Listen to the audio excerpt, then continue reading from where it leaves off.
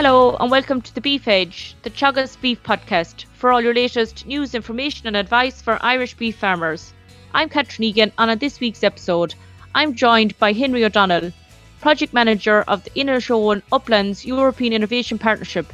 This project aims to improve the economic sustainability of farming high nature value land in Inishowen through a wide range of innovative measures which deliver on environmental sustainability by increasing biodiversity, improving water quality and combating climate change. During the interview, Henry outlines a number of innovative measures that participating farmers undertake as part of the project. I first asked Henry to describe the farming practices and systems in Inishowen currently. Well, the current typical farming in Inishowen would be a fairly extensive system where farmers, the vast majority are sheep and cattle farmers. Now, their farm would generally consist of a reasonable bit of good quality land in the lowland and probably another segment of land then getting poorer as the altitude increases. And then we have hill land, sometimes enclosed, and sometimes then we have the open hill land, which would be commonage. You're involved in the Upland Inishowen Farmers project. Can you tell me a little bit about it? Yeah, well, this is a project, like all good projects, started around the kitchen table with a group of farmers looking at the current environmental schemes we had on offer to us in the last round of CAP, and saying that we felt that they were irrelevant to us and that they weren't really delivering anything. And we felt we had to join them because we needed the income from it. So we said that possibly we could design innovative measures that would actually deliver something to the farmer, deliver something to the environment, and deliver for our paymasters. So we set about putting in a proposal to the European Innovation Partnership, and our first attempt was unsuccessful. The second time we sharpened up our proposal, and thankfully we were successful, and we were given almost €1 million from 2019 to 2023 to trial these innovative measures on 25 host farms in Inishowen. And we're currently in the middle of that.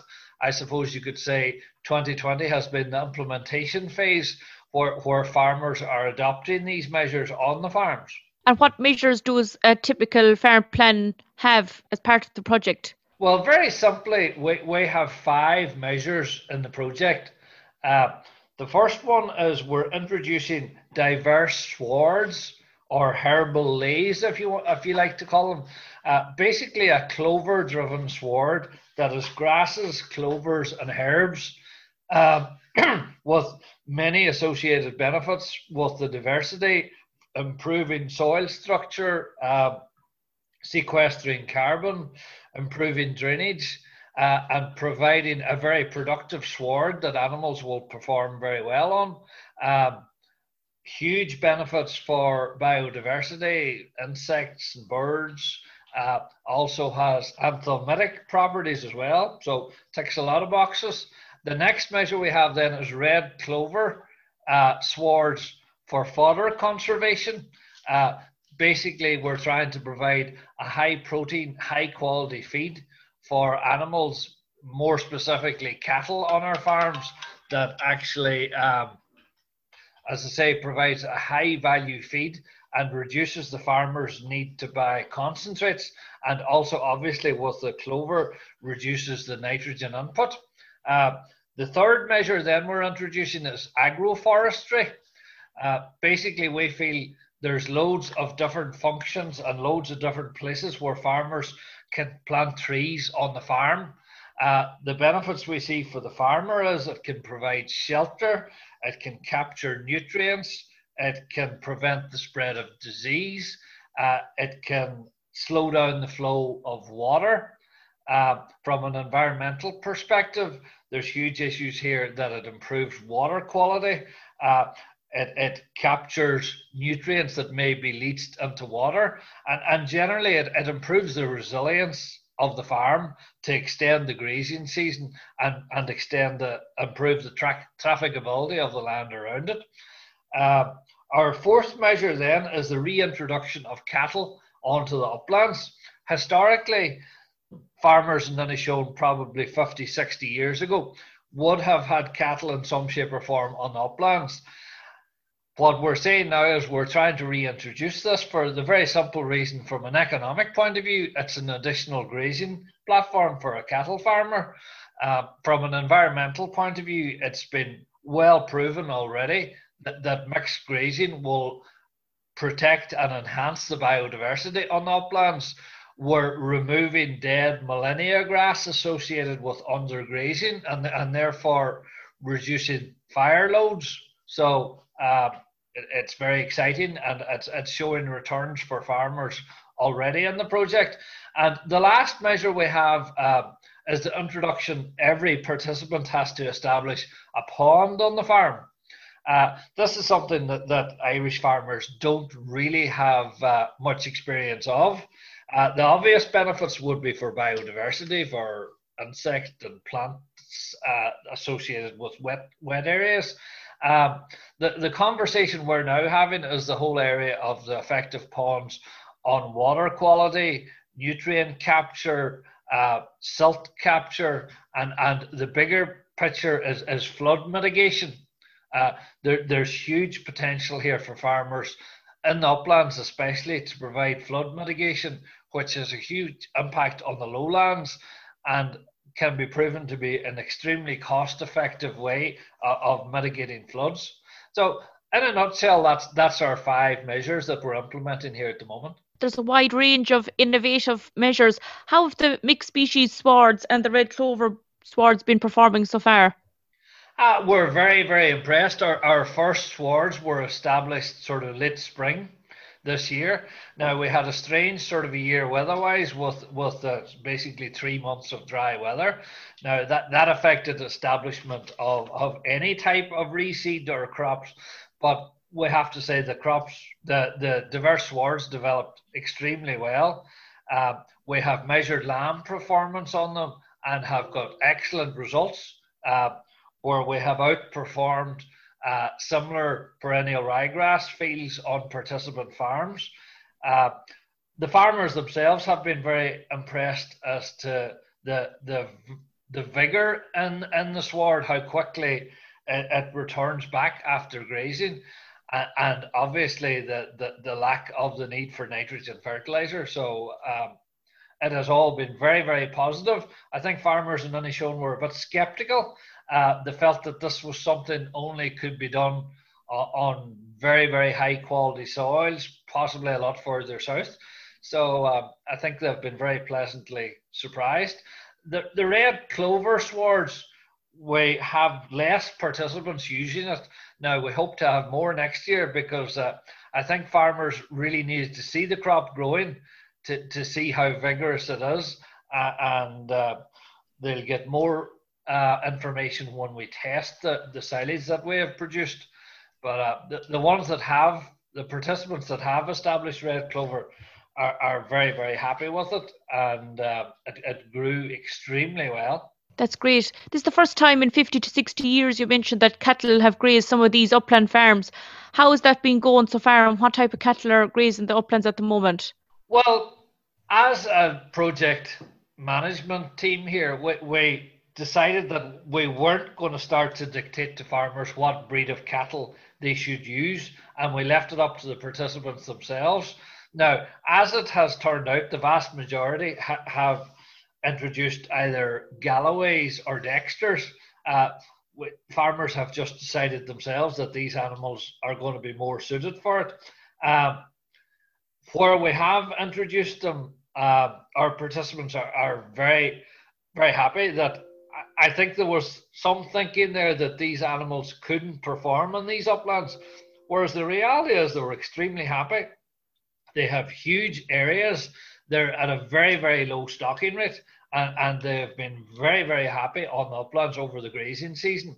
What we're doing now towards the end of the grazing season is we're looking at the quality of the uplands, and in some cases we're possibly confining the cattle to areas where there has been undergrazing and there's a lot of millennia grass, because we know that they will go on and remove a lot of that dead material and rejuvenate that area. So we're watching that with interest at the moment, but it's been very positive. And much of the upland in Inishowen is covered with upland bog. What can farmers in other parts of the country learn from the project that may be farming a similar land type? Well, what we hope to do here is actually develop a farmer's handbook on all our measures. So we would like to think that a farmer anywhere with similar type land could consult our handbook, and we will be giving him some direction as to some of the things he should be looking out for if he wants to go ahead and say introduce cattle back onto his uplands, and that we'll be sort of developing a protocol that farmers can use, and hopefully even a tool that will determine how suitable uplands anywhere in Ireland actually are for cattle grazing.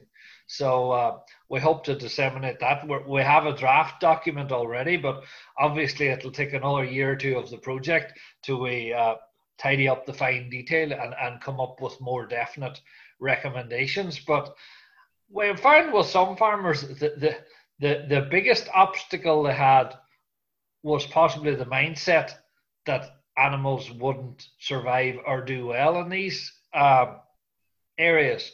And I think we have dispelled that myth very clearly right away.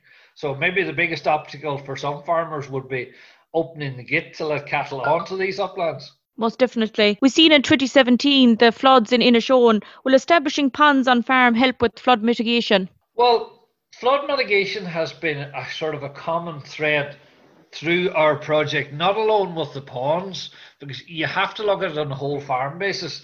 The way we see it is the ponds are probably the obvious thing that have effect on water flows and will slow down the flow of water.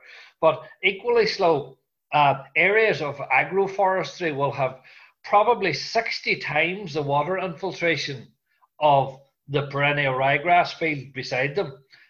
Also, the diverse swards with their various deep rooting plants that are in the mix have huge implications for water infiltration as well. So we can see that if you look at all of our measures, they all actually have an impact on flood mitigation.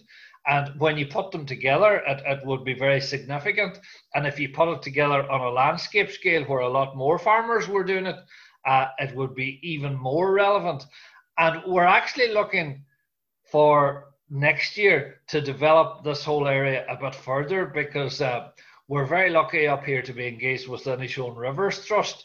And they have been advising us on more work that we can do on the drainage system on the farm, open drains and open shuts, as to mechanisms, maybe a slightly different mindset when they're being cleaned out. Things that can be done to slow down the flow of water, to capture silt, and to store water at times of flood. So there's a whole package being developed here. And we wouldn't just like to say that the ponds are the only thing that will affect flood mitigation. A lot of our measures put together could have a huge impact. And they're actually very cheap as regards a local authority looking at providing flood mitigation in the lowlands. They really should be looking at the uplands where they would get value for money for supporting some of the measures we're doing. There's a significant operational group supporting this project, Henry. What impact is this having on the project? Well, we're very lucky. We have a diverse operational group here with agricultural consultants, with Teagasc, with some of the third level institutions. So we have a lot of knowledge behind us here. We also have experts from the forestry area to advise us on the agroforestry. So we have a very good mix of an operational group. And I have to say there is a very strong farmer influence in our operational group, which I think when it comes to the practicalities of these things is so important. And we have farmer buy-in because we want this to work for farmers. We also have the Irish Nature and Hill Farmers Association very deeply involved in it because obviously their interests would lie with a lot of their members being in the uplands. Most definitely. And after all, it's going to be the farmers that's going to be implementing these measures on their farms.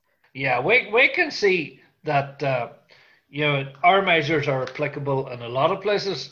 Now, as to the future of what European innovation partnerships will do is a bit unclear at this moment. We could see that we could roll this out on a wider basis in Inishowen, or if the Department of Agriculture see fit, maybe they can package these measures and make them available to a lot of farmers in environmental schemes all over the country.